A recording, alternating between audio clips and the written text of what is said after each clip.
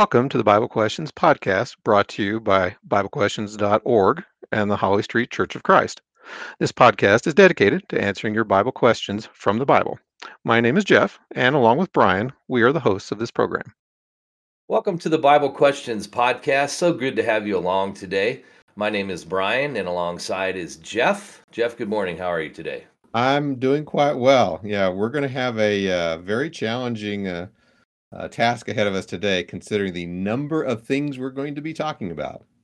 Yeah, quite a bit. In fact, it's exciting though. I think this is one of the episodes that's always kind of fun to do where, we are going to look back to the questions that were submitted within this last year and kind of share with you the most popular questions that have been submitted over this last year. So to kind of give our listeners some context here, Jeff, I guess we've answered over 600 questions this past year in 97 different categories. So it kind of gives everybody an idea of not just the volume of questions, but the wide range of questions that we get. And we're also going to, when it comes to how we're going to tackle this, because like Jeff said, it's a whole lot. But what we wanted to do is really kind of help you understand, once again, the variety of questions that we get. So what we did was we sort of categorized and looked at the questions that were submitted for the 5 most popular categories.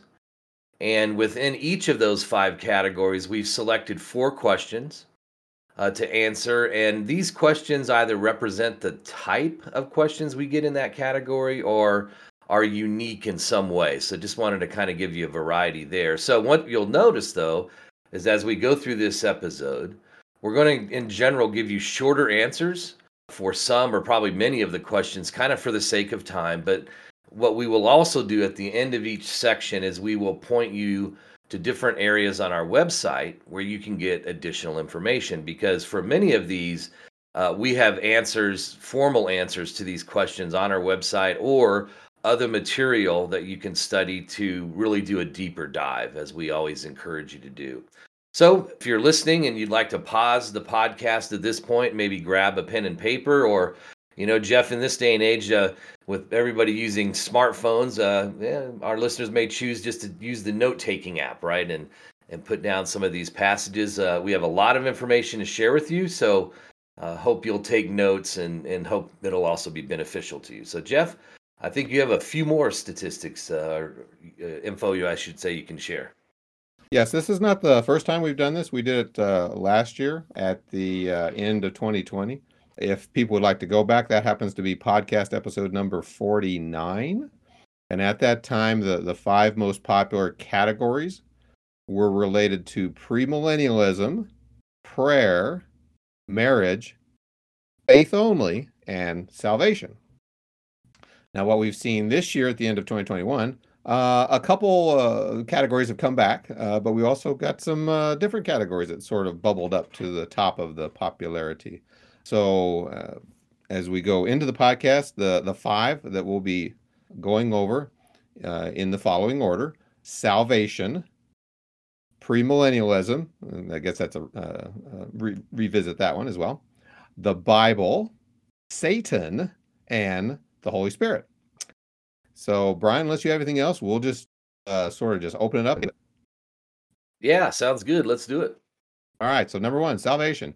So, first question: why are people that are considered good by human standards not allowed in heaven? Well, first of all, because people have to be considered good by God's standards, not human standards.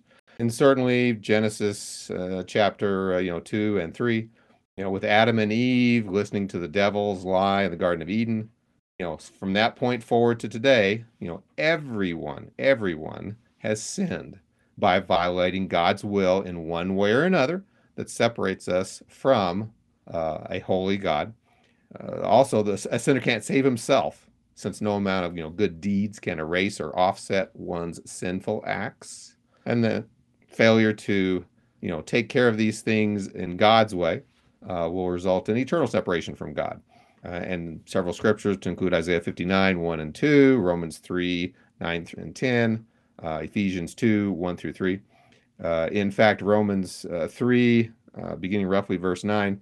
For we have previously charged both Jews and Greeks that they are all under sin. Verse 10, as it is written, there is none righteous, no, not one. Therefore, by the deeds of the law, no flesh will be justified in his sight, for by the law is the knowledge of sin, and especially verse 23, for all have sinned and fallen short of the glory of God. So that's why people are maybe considered good by human standards, but not by God's standards. Brian? All right. The next question is, can we really have peace in our life if we have to ask God all the time for forgiveness? I like this question because I do think all of us could be frustrated if there's a sin we've committed and we commit that same sin again, or we have some problem with that type of sin in our life.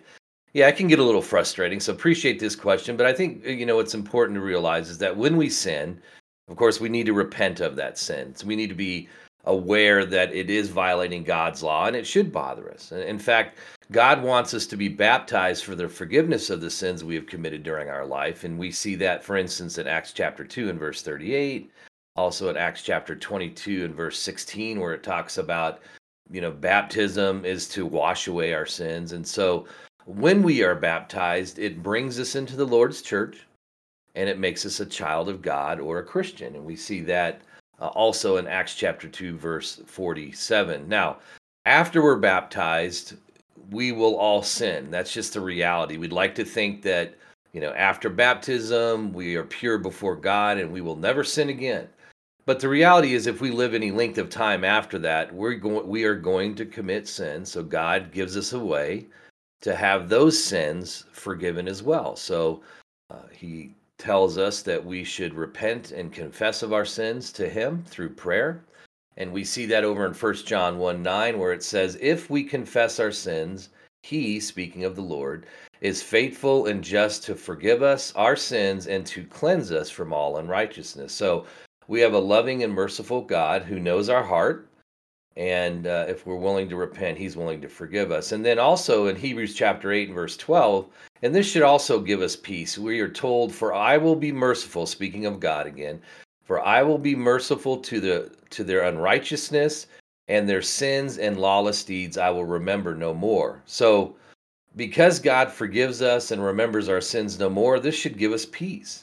And it also should hopefully spark us and motivate us to avoid sin, to make every effort not to sin. So, as I mentioned, we need to realize that we will sin from time to time, that it should bother our conscience, but we can have peace again when that godly sorrow leads us to repent. And we see that in 2 Corinthians chapter 7, verse 10. Thank you for that, Brian. Yeah, we don't have, I don't think, a question this go around in terms of once saved, always saved, but certainly, this question would address that topic as well. Of yes, indeed, we do need to ask God for forgiveness of, sins once we have become a Christian. Speaking about becoming a Christian, next question. What is a born again Christian?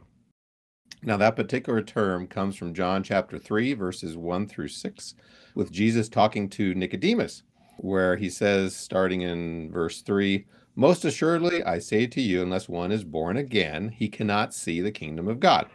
Nicodemus said to him, how can a man be born when he is old? Can he enter a second time into his mother's womb and be born? And Jesus answered, most assuredly, I say to you, unless one is born of water and the Spirit, he cannot enter the kingdom of God. Now, from the get-go, notice that this is a requirement for entering into the kingdom of God, equivalent to becoming saved. So for starters, there is not a concept in the Bible of saved Christians, some who are not born again and some who are. All must be born again to become saved Christians. And also notice in the same context of John chapter 3, there are two elements, spirit and water. And Brian, I hate to say this, but there is lots of confusion and division in the religious world over what each of these means. But simply speaking, it's our understanding this passage is referring to the necessity of being immersed in water for forgiveness of sin because of the teaching of the Holy Spirit. So you got spirit and water. And of course, when when we think of water, we immediately think of baptism or immersion, starting with the baptism of repentance for the remission of sins, first taught by John the Baptist, and later by Jesus and his disciples. Mark chapter 1, verse 4, Acts chapter 19, verses 3 and 4. Baptism for the remission of sins, Acts 2:38, Acts 22:16. And certainly it's in the act of baptism that the old man is put off or crucified, and the new man is, raised to walk in newness of life. That language comes from Romans chapter 6. And of course, the role of the Holy Spirit in all of this is responsible for, guiding the apostles and the prophets in their original, verbal teaching, but ultimately in writing things down that we have been given and preserved in the New Testament. And of course, the Spirit's role in basically, teaching us today, through His Word, that we need to be, born again, new life, again, through immersion in baptism. Brian? Yeah, very good. So the last question we'd like to share in the category of salvation is the question that was submitted. I would like to introduce my 4-year-old daughter to Jesus and ask for direction in doing so. She has not yet had an initial baptism, and I would like to complete this.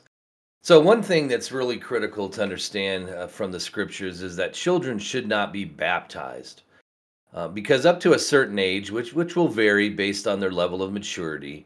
So, in other words, the Bible doesn't give us a specific age, but it's really based on a level of maturity. But in general, children should not be baptized because they are not capable of understanding the truth and therefore are not held accountable to the law of Christ. So, in 1 John chapter 3, verse 4, we are told, and this is the King James rendering, whosoever committeth sin transgresseth the law, or also the law, for sin is the transgression of the law. So for someone to transgress God's law, they must understand that law. And so, if you think about it, children in general do not understand the law enough to know if they are transgressing it or committing sin against God's law.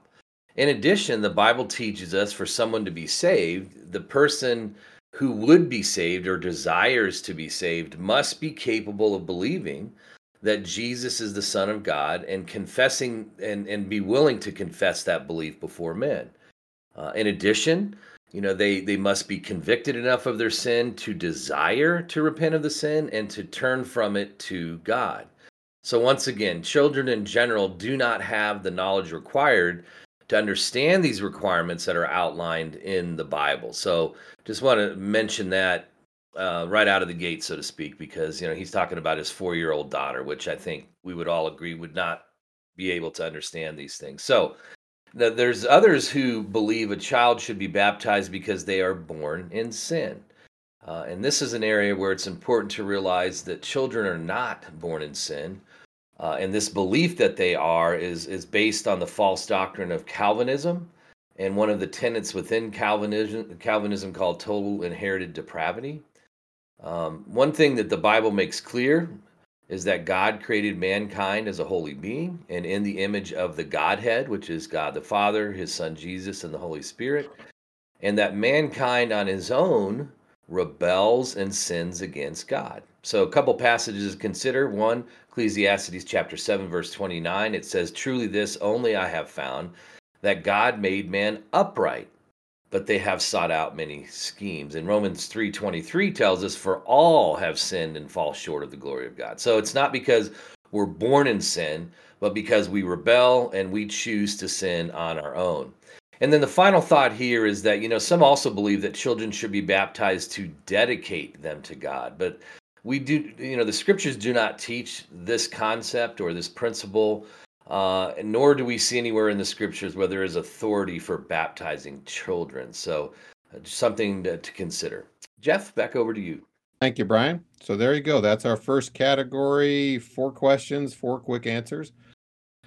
And certainly we would encourage our listeners to go to our website where we've got a lot of additional material, a lot of additional scriptures for you to read and study.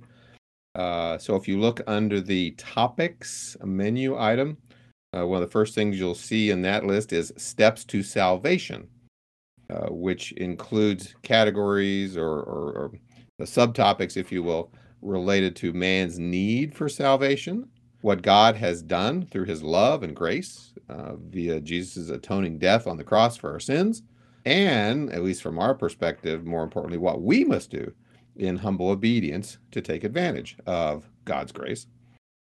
Other topics under the topics menu item, B for baptism, since that's a topic that there's a lot of controversy in the religious world. A lot of material there under B for baptism, I for ignorance, O for obedience, and several others that are referenced again by the steps to salvation entry under our topics menu item. So there you go. 1 up, 4 to go.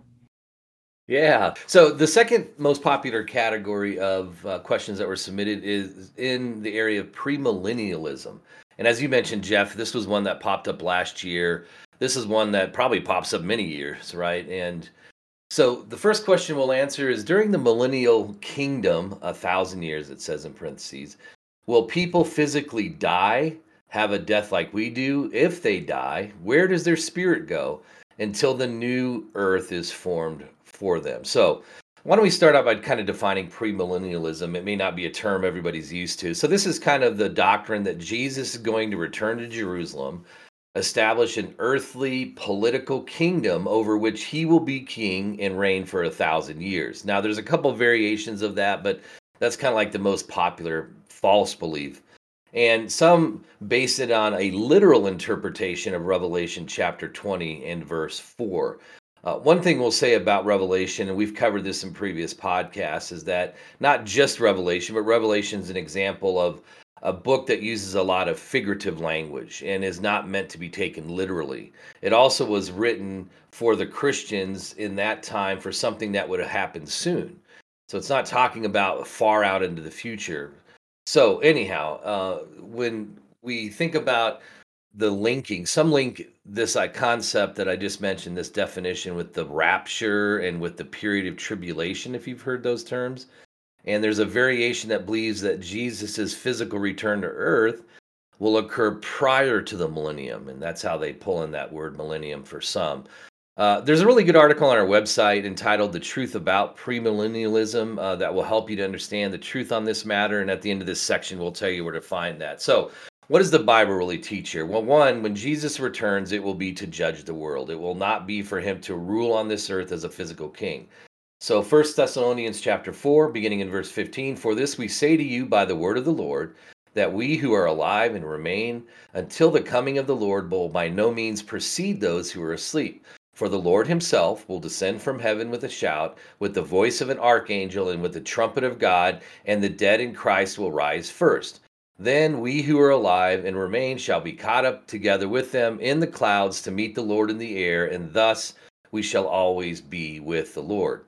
We're also told in 2 Thessalonians chapter 1, verses 7 through 10, and to give you who are troubled rest with us when the Lord Jesus is revealed from heaven with his mighty angels, in flaming fire, taking vengeance on those who do not know God, and on those who do not obey the gospel of our Lord Jesus Christ.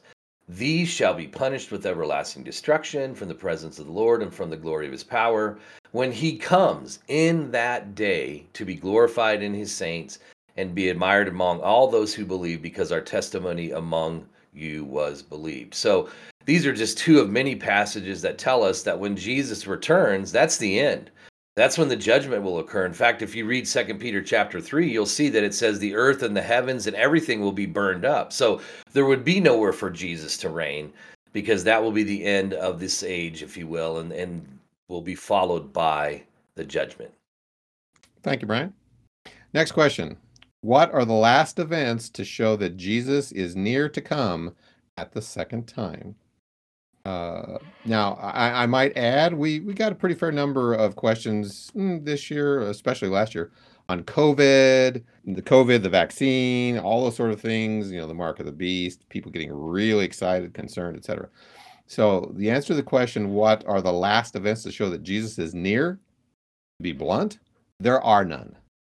Now, there's a lot of confusion because there are signs that are predicted in Matthew 24. But if you look at the context of that chapter, Jesus is answering two separate questions his disciples had asked him about the destruction of the temple, which was going to occur roughly 40 years into their future, that did have multiple warning signs. And the second question was his second coming, which has none. Again, if you look at the context and properly distinguish the answers to those two separate questions. For instance, Genesis 8:22, there's going to be no change in seasons. According to Matthew 24, verses 34 through 44, it's going to be just like with Noah, just like a thief in the night. We need to be alert, be ready.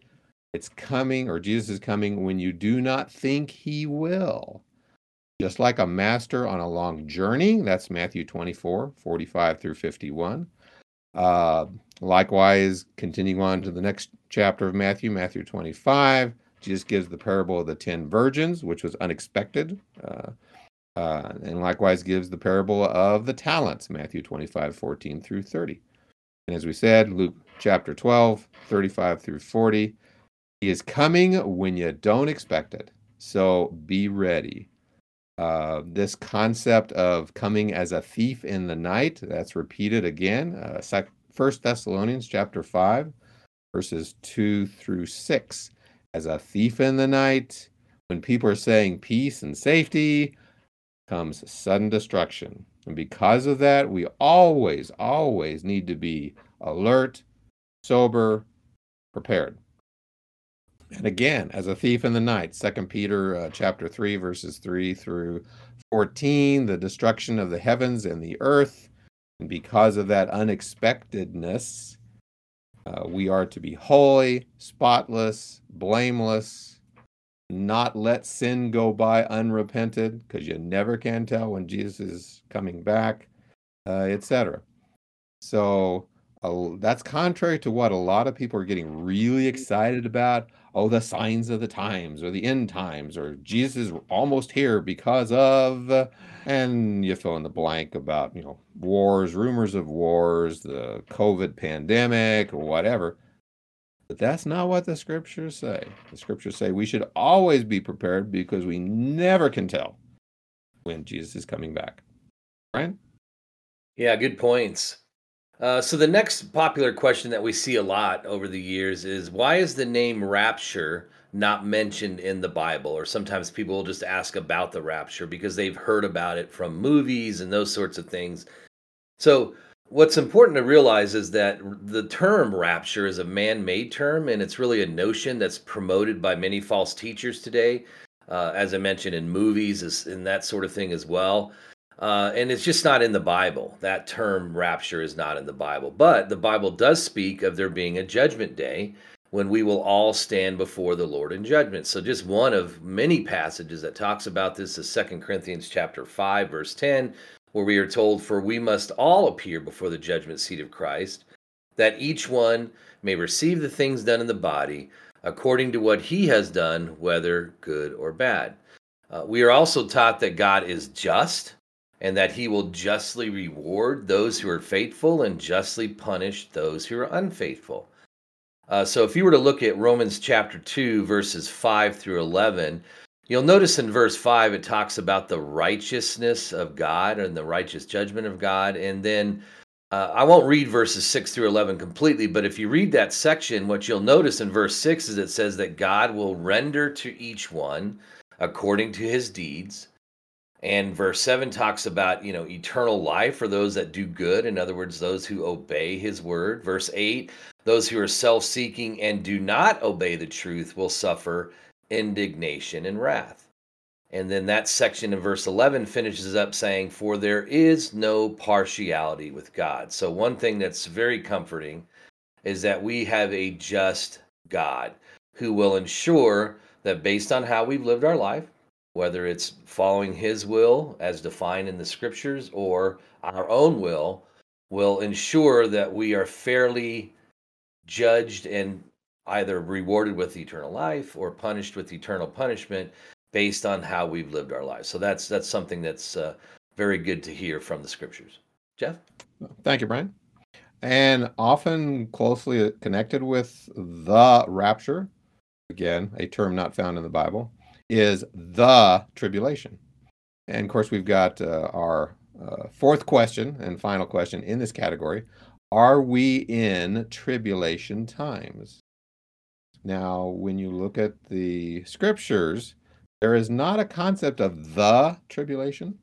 It's more of a general term. It's frequently found in the New Testament to describe any kind of affliction, persecution, trouble, distress. Some of those accounts, Matthew 13, verse 21, Romans 5:3, Romans 8:35, 1 Thessalonians 3:4, Revelation 1:9, Revelation 2:9, etc.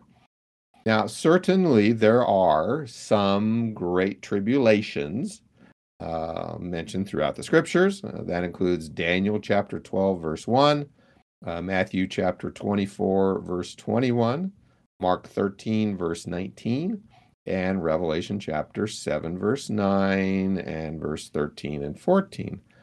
But in each of those contexts, no mention is really made of the duration per se.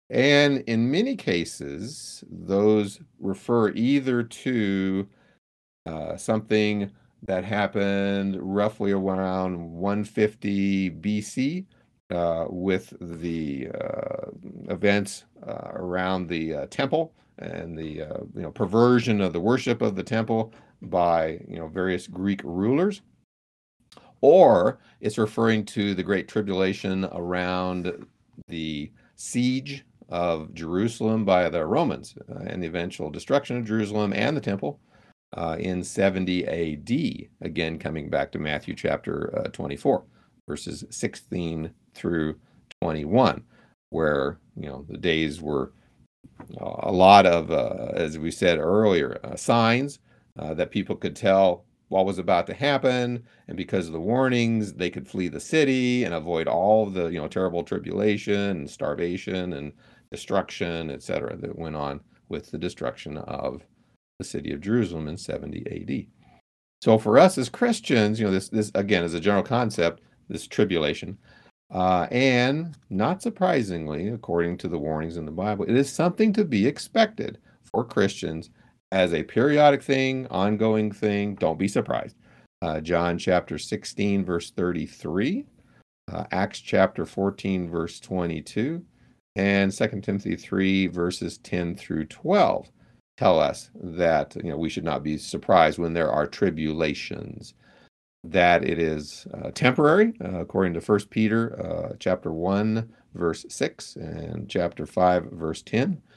And for those who do endure such tribulations, distress, trouble, persecution, whatever the case may be, that it results in blessings to those who endure. And that's according to 1 Peter chapter 4, verses 12 through 14. So in some ways, in various ways, we live in troublesome times, but in some ways that's no different than previous eras, from the first century until now, under persecution originally by the Christians, by the Jews, later by the Romans, later all different kinds of other persecutions that went on between Catholics and Protestants, etc. Right? Yeah, so if you'd like more information on what we just talked about in this section, if you go to our homepage, whether it's on a traditional browser or on a mobile browser, you'll see that about midway down the page, there's an alphabetical index. Also, on your traditional browser, you'll see a topics button, so you can select that as well if you want. On a mobile browser, it'll just be a 3-line button that you can press, and you'll see the topics selection there as well. So when you do that, choose P for premillennialism, where you can find that article that we referenced earlier, The Truth About Premillennialism, where it goes through a lot of what we just talked about. R for rapture, and S for second coming. So encourage you to dive a little deeper into some of these questions that we answered. So our next category of the 5 is related to the Bible, and more particular studying the Bible. So for example, our first of 4 questions in this category: is it necessary for a person to read the entire Bible to be saved and enter heaven? Now, on a relatively simple or base level, the answer is no. And the reason why I would say that is we need to recognize that the Bible really has 2 major divisions. The first part, which often is called the Old Testament, Genesis through Malachi, and the second part, which is often called the New Testament, Matthew through Revelation. And if you kind of zero in a little bit more, the Old Testament, generally speaking, is associated with what we would call Judaism, the law of Moses, given by God as part of his special covenant with the descendants of Abraham, Isaac, and Jacob. And of course, Jacob's name later changed to Israel. And we see that in Deuteronomy chapter 5, verses 1 through 5. But even within that context of the Old Testament, we see that God, through the prophet Jeremiah, in Jeremiah chapter 31, beginning with verse 31, announces there's going to be a new covenant, or a change in covenant because of the continued unfaithfulness of the Jewish people. And of course, we see that fulfilled through the coming of John the Baptist, and then Jesus as the Christ, as the Messiah, and the resulting gospel message, Hebrews chapter 1, verses 1 and 2, Hebrews chapter 8, verses 6 through 13, Hebrews chapter 10, verses 1 through 18. So in contrast to the Old Testament being more associated with Judaism, the New Testament is more associated with Christianity and the law of Christ given by God now to all humanity. Now, you might ask about the relationship between the two. Galatians is a wonderful study in that, to include chapter 3, verse 23 through chapter 4, verse 7. Teaches that the law, in that context, the law of Moses, was designed to lead us to Christ. And since that has occurred, we are no longer under the law of Moses, no longer obliged to do those things that were given to the Jews, as you can read about in Exodus, Leviticus, Numbers, and Deuteronomy within the Old Testament. And of course, we see that played out in the early church in Acts 15, when there were a lot of people that said, no, you really need to become circumcised and obey the law of Moses. Acts 15 says, not the case. Now, Brian, having said all of that, again, remember the original question is, do we have to read the entire Bible? While we're not subject to the Old Covenant law, there are lots and lots of lessons that we can learn by reading and studying the Old Testament. Some verses that kind of highlight that and the examples, both positive and negative, that we can benefit. 1 Corinthians chapter 10, beginning with verse 1. The entire chapter 11 of Hebrews through chapter 12, verse 2. And I like especially Romans chapter 15, verse 4. It says, for whatever things were written before, of course referring to the Old Testament, were written for our learning, that we through the patience and comfort of the scriptures might have hope. So is it necessary to read the entire Bible? No, but there's a lot of good lessons and background and examples that we can certainly learn from by reading the Old Testament along with the New. And the other thing I might add, above and beyond just reading it, we need to pay attention, and certainly from a New Testament perspective, actually obey it. Brian? Yeah, appreciate those points because that's it, right? We need to understand what's being taught, what the requirements are for us. And it is good if you would like to challenge yourself to read the entire Bible, just to read the entire Bible, right? There's so many different lessons that can be learned. And so we'll let our listeners know, just kind of insert here, that if you go to the study aids section on our website, you'll notice that there is a Bible in a Year reading plan section, Jeff, right, that you put together that lets, you can download these PDF files and you can read them that way, or use it as a resource, I should say, that way, or you could print them. And it really literally every day gives you a little piece of scripture to read, so that over the course of a year, 365 days or 52 weeks, you can read the entire Bible. So I would challenge everyone to do that. It's just good to do it, but as you mentioned, Jeff, not required, right? So right.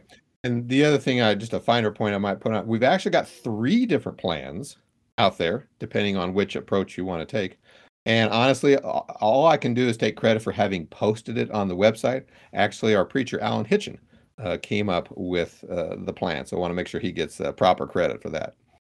Yeah, they're very good. And to your point, 3 different ones, like the chronological one, if you're interested in reading it from, the time that these writings were put in there, or at least chronologically written.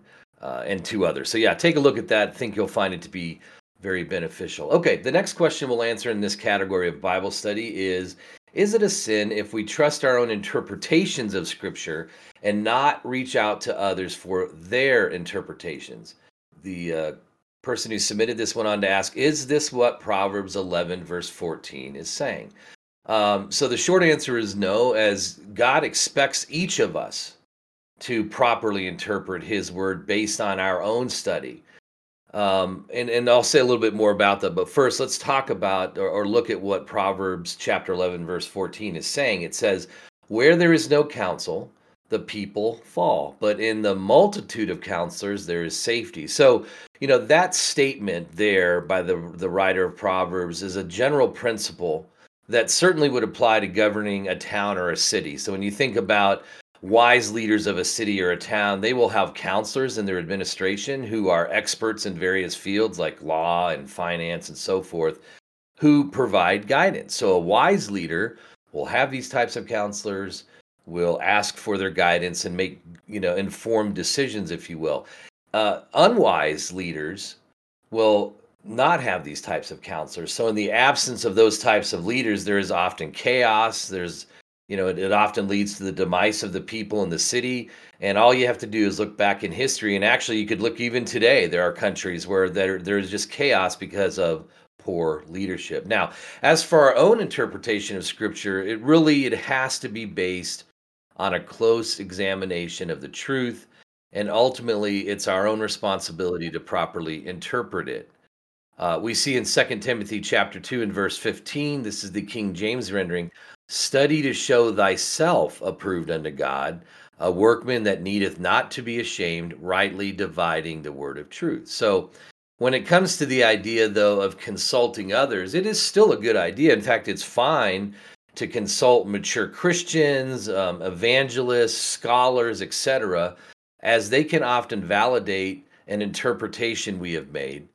But we must always compare what they say with God's word. So you can certainly say, hey, I studied this. Maybe you speak to an evangelist who has years of study and years of understanding of God's word and say, I'm thinking it's teaching this. Do you agree? But once again, make sure whatever answer they give you, it stands up with the test of God's word. And the final passage here, I'll have our listeners think about Acts chapter 17, verse 11. We are given the example of the Christians in Berea, where it says that they received the word with all readiness. So those things that were being taught to them by the apostles and the disciples of Christ, they received that word with all readiness. And then it says they searched the scriptures daily to find out whether these things were so. So the Bereans didn't simply accept it at face value. They compared it with God's word, and they ensured that it was consistent with what was being taught. Jeff, back to you. Thank you, Brian.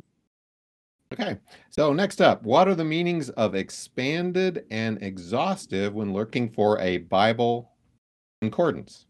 Now, for our listeners who may not know what that means, a Bible concordance basically lists biblical words alphabetically and pointers to where you can find passages that contain the word.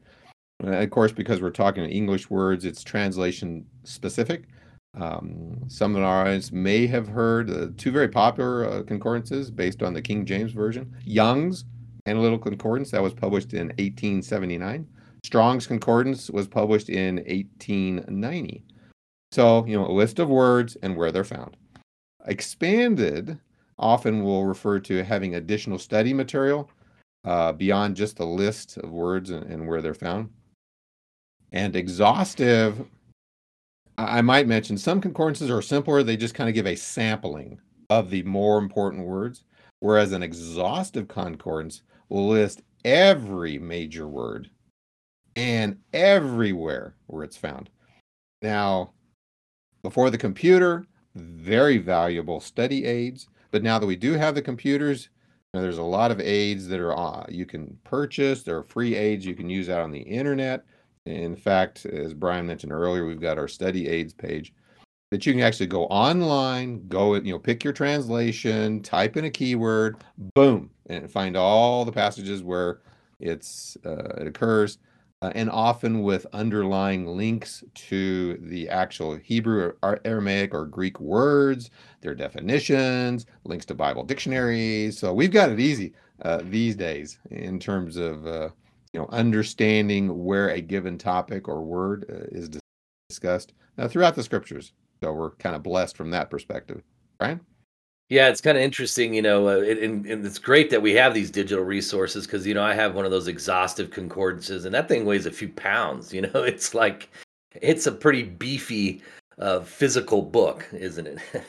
Is indeed. And to think about the meticulousness of a person having to manually read through the Bible and log each word and where it is found. That's just amazing. Yeah, that must have taken some time. All right. So another question that's really popular that we get throughout the year is how can I really study the Bible? Or what can I do to learn more about the Bible? Those kinds of questions. But for this one question that was asked, how can I really study the Bible? There are really some basic principles that we need to employ when studying the Bible. So, for instance, you need to consider the speaker. Who is speaking? Whom is the audience that they are addressing? Why are they speaking to that audience?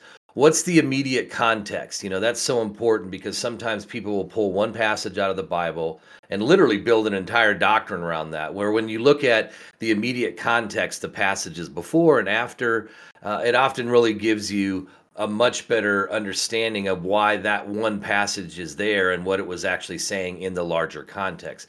Also, looking at the historical context, what was happening at that time, word definitions. Sometimes you might need to look at the Greek or Hebrew to get a better understanding of what was actually being said. Like baptism is one example of, it's not sprinkling and pouring. It's clear that the Greek means immersion. You have to properly harmonize all that the Bible teaches on a subject. So certainly don't want to take that one passage without considering all the other passages that talk about, like baptism, for instance, or faith, for instance.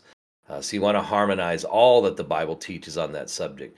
It's also important to distinguish between the Old and New Testaments, as Jeff just talked about, right? So there is the Old Covenant and New Covenant, which is the Old Testament and New Testament in our Bibles. It's so important to understand the difference between the two and why there was a change of covenant and why we are not bound to the Old Covenant today. We know that God instructs mankind through general and specific commands, so it's important to understand the difference between the two. Understanding approved examples that we should follow for our worship today, for instance. And then, what we call, logically concluded inferences, or some call it necessary inferences that we can make, conclusions we can draw from what we're studying in the Bible. So these are just a few areas where it's important to, when you're studying, to use these principles. And we have a free study on our website called Principles of Effective Bible Study, which kind of walks through all these key principles that you should follow when you study the Bible. So I encourage you, if you'd like, to take a look at that resource to kind of help you in your studies. Jeff? And to add to that, lots of additional resources at our website under the topics menu item, popular, as in like popular questions, B for Bible study, L for Law of Moses, and then under a different menu item called lessons, as Brian alluded to a few moments ago, there's Bible basics, there's how to study, Bible surveys, and finally under a third menu button, which we've already mentioned, the study aids. So lots of material. Would definitely encourage our listeners to come to the website to further their Bible knowledge and their Bible study. So there you go, Brian. That's 3 down and 2 to go, category-wise. Yeah. And before we dive into the next one, if I recall correctly, Jeff, under that study aid section are links out to some of these study like concordances and things, right? That some may not Exactly. necessarily have or purchase or able to purchase on their own. They can go find some of these resources for free, right? Exactly. I mean, online Bibles, online dictionaries, online. Well, we mentioned the reading plans a few moments ago. Links to Bible-related encyclopedias. Just a lot of good resources. Yeah, and they're all free, right? So that's the good news is that you don't necessarily have to purchase these things. So use those tools because they can certainly help in your study. Okay, so the next major category of questions that were popular in 2021 is Satan or the devil. And so the first question that we'll answer is God also the devil? Well, that one, Jeff, I have to admit, kind of threw me for a loop a little bit when I first read it. Exactly. But hey, you know what? That's fine. If people have a question, by all means, submit it and let's see what the Bible says. So in this case, the answer is no, of course. God is not also the devil. The Bible makes it clear they are not the same. So just one example that really kind of proves this is over in Job chapter 1, verses 6 through 12. Take a look at that, and what you'll see there's a conversation that God and Satan or the devil had with each other, which clearly shows that God is not also Satan. He's not speaking to himself. In fact, if you look at the nature of their conversation, the devil is making an accusation really against God, a blasphemous accusation that he has placed a hedge about Job and that Job's only faithful because God has just set this situation up where nothing bad could happen to him. Well, if you read the book of Job, you'll see that God allows Satan to test Job on more than one occasion, and Job did in fact prove that he was a faithful man and he did not sin against God. And so when we look at, the very nature of God, we see that it is love. There is no evil in him. So it would be impossible for him to be the devil because the devil is completely opposite. The devil, as Jesus mentioned in John chapter 8 and verse 44, Jesus says of those who rejected his word, you are of the father, the devil, and the desires of your father you want to do. He was a murderer from the beginning and does not stand in the truth because there is no truth in him. Jesus goes on to say, when he speaks a lie, he speaks from his own resources, for he is a liar and the father of it. So this shows us the nature of the devil, which is certainly in contrast to God and his loving nature. And speaking of that loving nature for God, we see in 1 John chapter 4, beginning in verse 7, beloved, let us love one another, for love is of God, and everyone who loves is born of God and knows God. So that tells us who God is. Verse 8 says, he who does not love does not know God, for God is love. So that's his very nature. Once again, the devil, completely opposite. So they are two distinct beings, if you will. Jeff? Thank you, Brian. Next question. Is the Antichrist and Satan the same? And I think this may be somewhat influenced by Hollywood because I think there's a popular concept that says, there is going to be an Antichrist in the future, and that's going to be like Satan somehow coming and dwelling inside of a human. Well, the quick answer, whether or not the Antichrist and Satan are the same, the answer is no. Now, I understand many people read the highly symbolic book of Revelation, and they try to link together the beast and the Antichrist, the man of sin, 1 Thessalonians chapter 2, false Messiah, singular, into a single person who is yet to come. But if we want to call Bible things with Bible names, this term Antichrist, strictly speaking, mentioned 4 times in the Bible. 1 John chapter 2, verse 8, verse 22, 1 John 4:3, and 2 John 7. Now, if you go into each of those contexts, you will notice that it is not referring to something or someone coming in the far distant future. For instance, 1 John 2:22 identifies who the Antichrist is. Who is the liar? It is the man who denies that Jesus is the Christ. Such a man is Antichrist. He denies the Father and the Son. He or she present at that time. Even now, many Antichrists have come. 1 John 2, verse 8. So basically, from a biblical perspective, anyone who opposes Christ is Antichrist. Brian? That is it, isn't it? Absolutely. All right, the next question. Is it a sin to watch bad movies that are related to the devil? So, filling our minds with sinful content can certainly lead us to sin.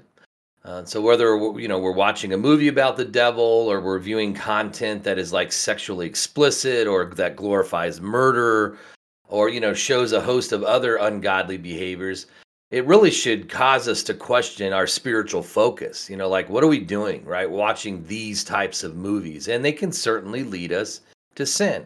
Now, what the Bible teaches us in Philippians chapter 4 and verse 8 is that our mind should be focusing on things that are pure and holy. So notice here, Philippians 4:8, finally, brethren, whatever things are true, whatever things are noble, whatever things are just, whatever things are pure, whatever things are lovely, whatever things are of good report, if there is any virtue and if there is anything praiseworthy, meditate on these things. So those are the types of things that we should be focusing on.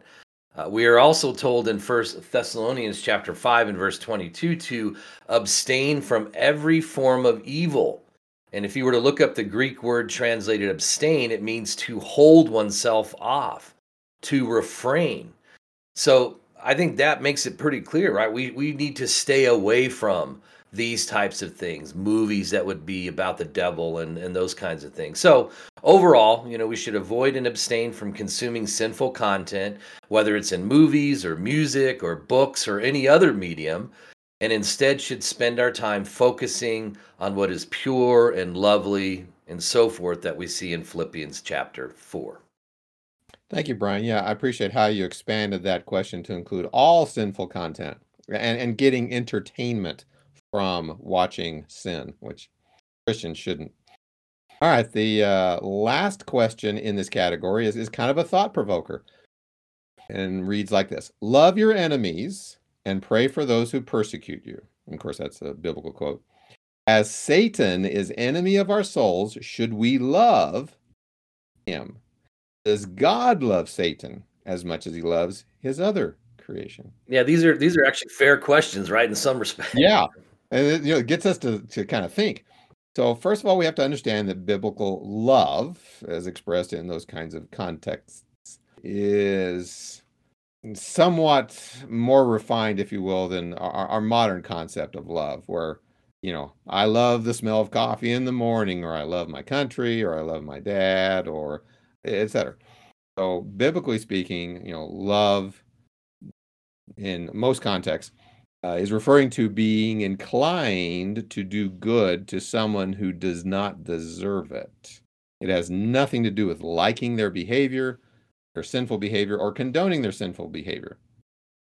So from passages like Proverbs 25, 20, beginning verse 21, Matthew 5, beginning verse 43, Luke 6, beginning verse 27, Romans 12, beginning verse 12, talk about our conduct toward our fellow man, especially enemies. And yes, we are to love in the sense of wanting to do good for them, and eventually their ultimate salvation.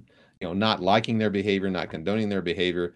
Those contexts are not discussing our relationship with non-humans. The contexts really aren't referring to, loving Satan or loving demons or loving angels, but would address our conduct toward especially our enemies and with people who, in essence, do what Satan would have them to do.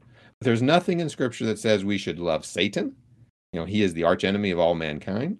Instead, what we are instructed to do, 1 Peter chapter 5, verses 8 and 9, be sober, be vigilant, because your adversary, the devil, walks about like a roaring lion, seeking whom he may devour. Resist him, steadfast in the faith, knowing that the same sufferings are experienced by your brotherhood in the world. Ephesians chapter 6, verse 11, put on the whole armor of God that you may be able to stand against the wiles of the devil. James chapter 4, verse 7, therefore submit to God, resist the devil, and he will flee from you. Now, regarding God's attitude towards Satan, I'm not really aware of a passage that would address that, but we do know from the Scriptures that God will ultimately hold Satan accountable for his sins and punish him accordingly in hell. And of course, really the same thing could be said of God holding us accountable for the sins we do and we don't repent of. So we have to keep that in mind as well. Brian? Yeah, appreciate your thoughts on that. The love, when we talk about, we were just looking at that previous question where it talks about God's nature is love. And certainly God wants all men to be saved. And you would guess, I think it's logical, right, for us to conclude that God would prefer Satan not be how he is. But the reality is he is who he is, so to speak. And as you mentioned, he'll be held accountable just like we are. So appreciate those thoughts.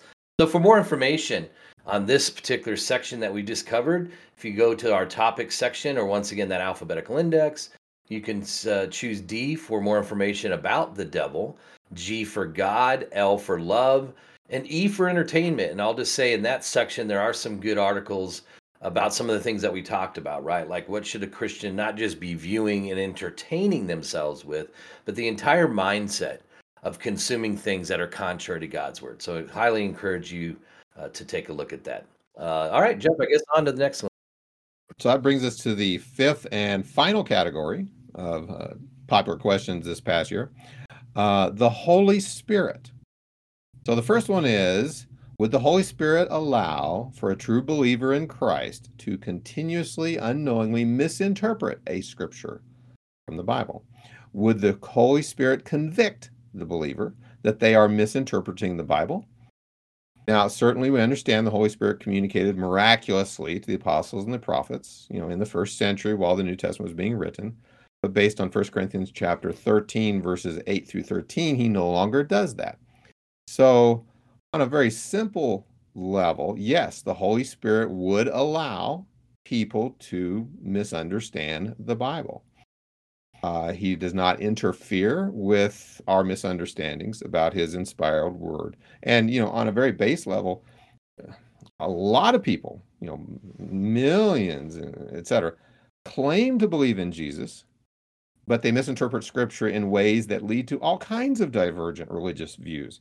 And that's really the basis for all the denominational divisions we see in the religious world. Catholics, Protestants, Mormons, Jehovah's Witnesses, Pentecostals, the Amish and the Mennonites, and et cetera, et cetera, et cetera.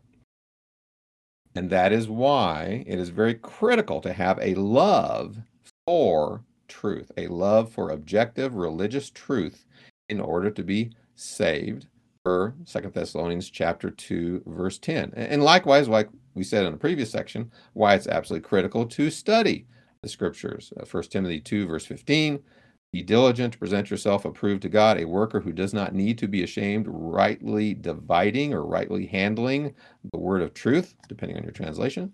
And then, of course, 2 Timothy chapter 3, verses 16 and 17, all scripture given by the inspiration of God is profitable for doctrine, reproof, correction, instruction in righteousness, that the man of God may be complete, thoroughly equipped for every good work. So, will the Holy Spirit allow us to get the wrong conclusion? Yes. That's why it's important for us to study. Now, having said that, it's important to note on a little bit more advanced level, the Holy Spirit can work through various means providentially to influence people to know the truth. For instance, sermons, podcasts like this one, written literature like on our website, encouragement from fellow faithful Christians. So there's a number of different ways, providentially, but don't expect the Holy Spirit to smack you upside the head and say, dummy, that's not what I meant. Brian? Yeah, that's for sure. Appreciate that. And the next question, please explain how to receive prophecy. So we currently, or we do not, I guess I should say, receive prophecy today. In fact, no one has any spiritual gifts today. And that's another area where a lot of these denominations, Jeff, that you mentioned, will, give people the idea that they can, in some miraculous way, do something based on the power of the Holy Spirit. Well, we know that's not true for several reasons. Number one, the spiritual gifts that we read about in the Bible served a specific purpose for the Lord in the first century, but ceased when the perfectly revealed word of God was given to mankind. And we see that in passages such as 2 Peter chapter 1 and verse 3 that talks about we've been given all things that pertain to life and godliness. 2 Timothy 3 verses 16 and 17 talk about all of the things that we get from the scriptures. We have instructions in righteousness it talks about, and reproof and correction and so forth. And then Jude 3 also says the faith was once delivered. And so the spiritual gifts that, once again, we read about, they are not needed today because we have the perfectly revealed word of God. And if you look over in 1 Corinthians chapter 13, beginning in verse 8, it says, love never fails, but whether there are prophecies, they will fail. Whether there are tongues, they will cease. Whether there is knowledge, it will vanish away. For we know in part and we prophesy in part. But when that which is perfect has come, once again speaking about the fully revealed word of God, then that which is in part will be done away. So once again, when you look at the purpose of spiritual gifts, it was to confirm God's word. And for the men, let's say, that were performing miracles, it validated that they were from God. But now that we have his fully revealed word, there's really no need for spiritual gifts because God has given us all things, once again, 2 Peter 1:3, that pertain to life and godliness. Now, the scriptures also tell us that today God speaks to us through his son Jesus and the Holy Spirit, who revealed God's truth to mankind. So, two passages that teach us that. Hebrews chapter 1, beginning in verse 1. It says, God, who at various times and in various ways spoke in time past to the fathers by the prophets, has in these last days spoken to us by his Son, whom he has appointed heir of all things, through whom also he made the worlds. And then in John chapter 16, beginning in verse 12, speaking of the Holy Spirit, Jesus said, I still have many things to say to you, but you cannot bear them now. He was speaking to his disciples.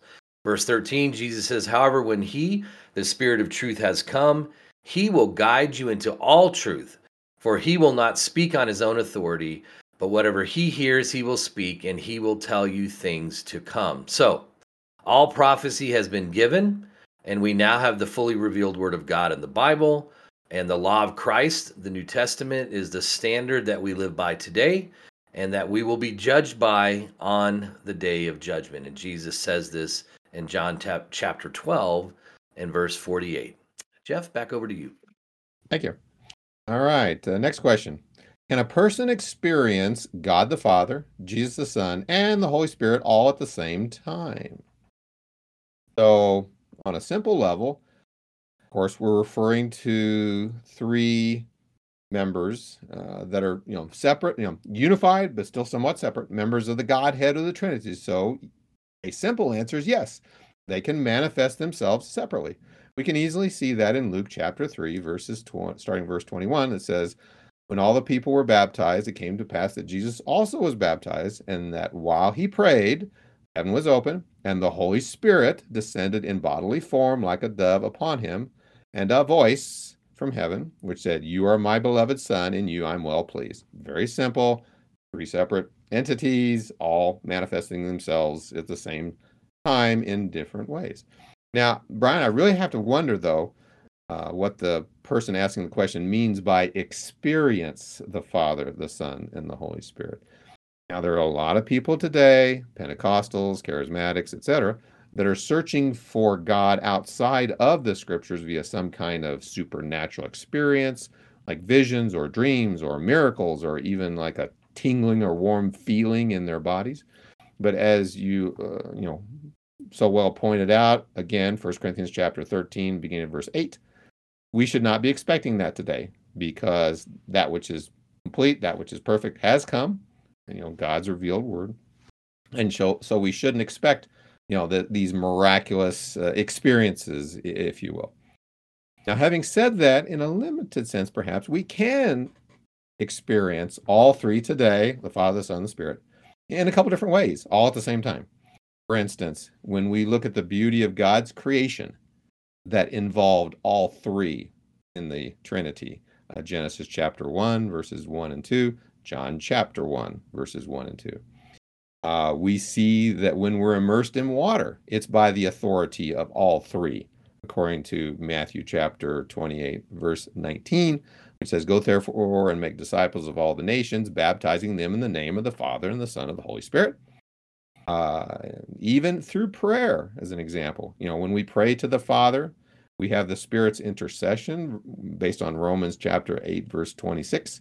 And it's by Jesus' name or authority with his role as mediator of 1 Timothy chapter 2, verse 9. So can we experience them all at the same time? Yes, because they're separate. No, because miracles not today. But yes, in some limited senses. So it's kind of a complex answer to the question, Brian. Yeah, it certainly is. And some of these can be complex principles, right, to understand. But Exactly. I thought you did a good job articulating. And certainly the scriptures, this is another reason we want to study, right? So we more fully understand and really debunk, if you will, some of these wild theories that are out there about being indwelled and all those sorts of things. Okay, so the next question is, how do you avoid being indifferent to the Holy Spirit's voice? So, by understanding the importance of hearing him through God's word, which is how we hear him, and the consequences of failing to do so. So, we can avoid being indifferent by understanding the importance of listening, right? And the importance, of course, or the consequences of failing to do so. So, the Bible really gives us some sound advice in this area. To first and foremost, the Bible teaches us to examine ourselves. 2 Corinthians chapter 13, verse 5, examine yourselves as to whether you are in the faith. Test yourselves. Do you not know yourselves that Jesus Christ is in you, unless indeed you are disqualified? The Bible also teaches us that we should be diligent in our study of God's word and learning what the Holy Spirit is saying. And so, no doubt, we can become indifferent and you might just say lazy, or just sort of coasting, if you will, and not really challenging ourselves to study and learn continually. But Second Timothy chapter 2, verse 15, in the King James says, study to show thyself approved unto God, a workman that needeth not to be ashamed, rightly dividing the word of truth. The other thing that the Bible teaches us to do is to rekindle our zeal. So that's something that we should be doing from time to time, really trying to fire ourselves back up, for lack of a better term. So Titus chapter 2, beginning in verse 11, for the grace of God that brings salvation has appeared to all men, teaching us that, denying ungodliness and worldly lust, we should live soberly, righteously, and godly in the present age, looking for the blessed hope and glorious appearing of our great God and Savior Jesus Christ, who gave himself for us, that he might redeem us from every lawless deed and purify for himself his own special people, zealous for good works.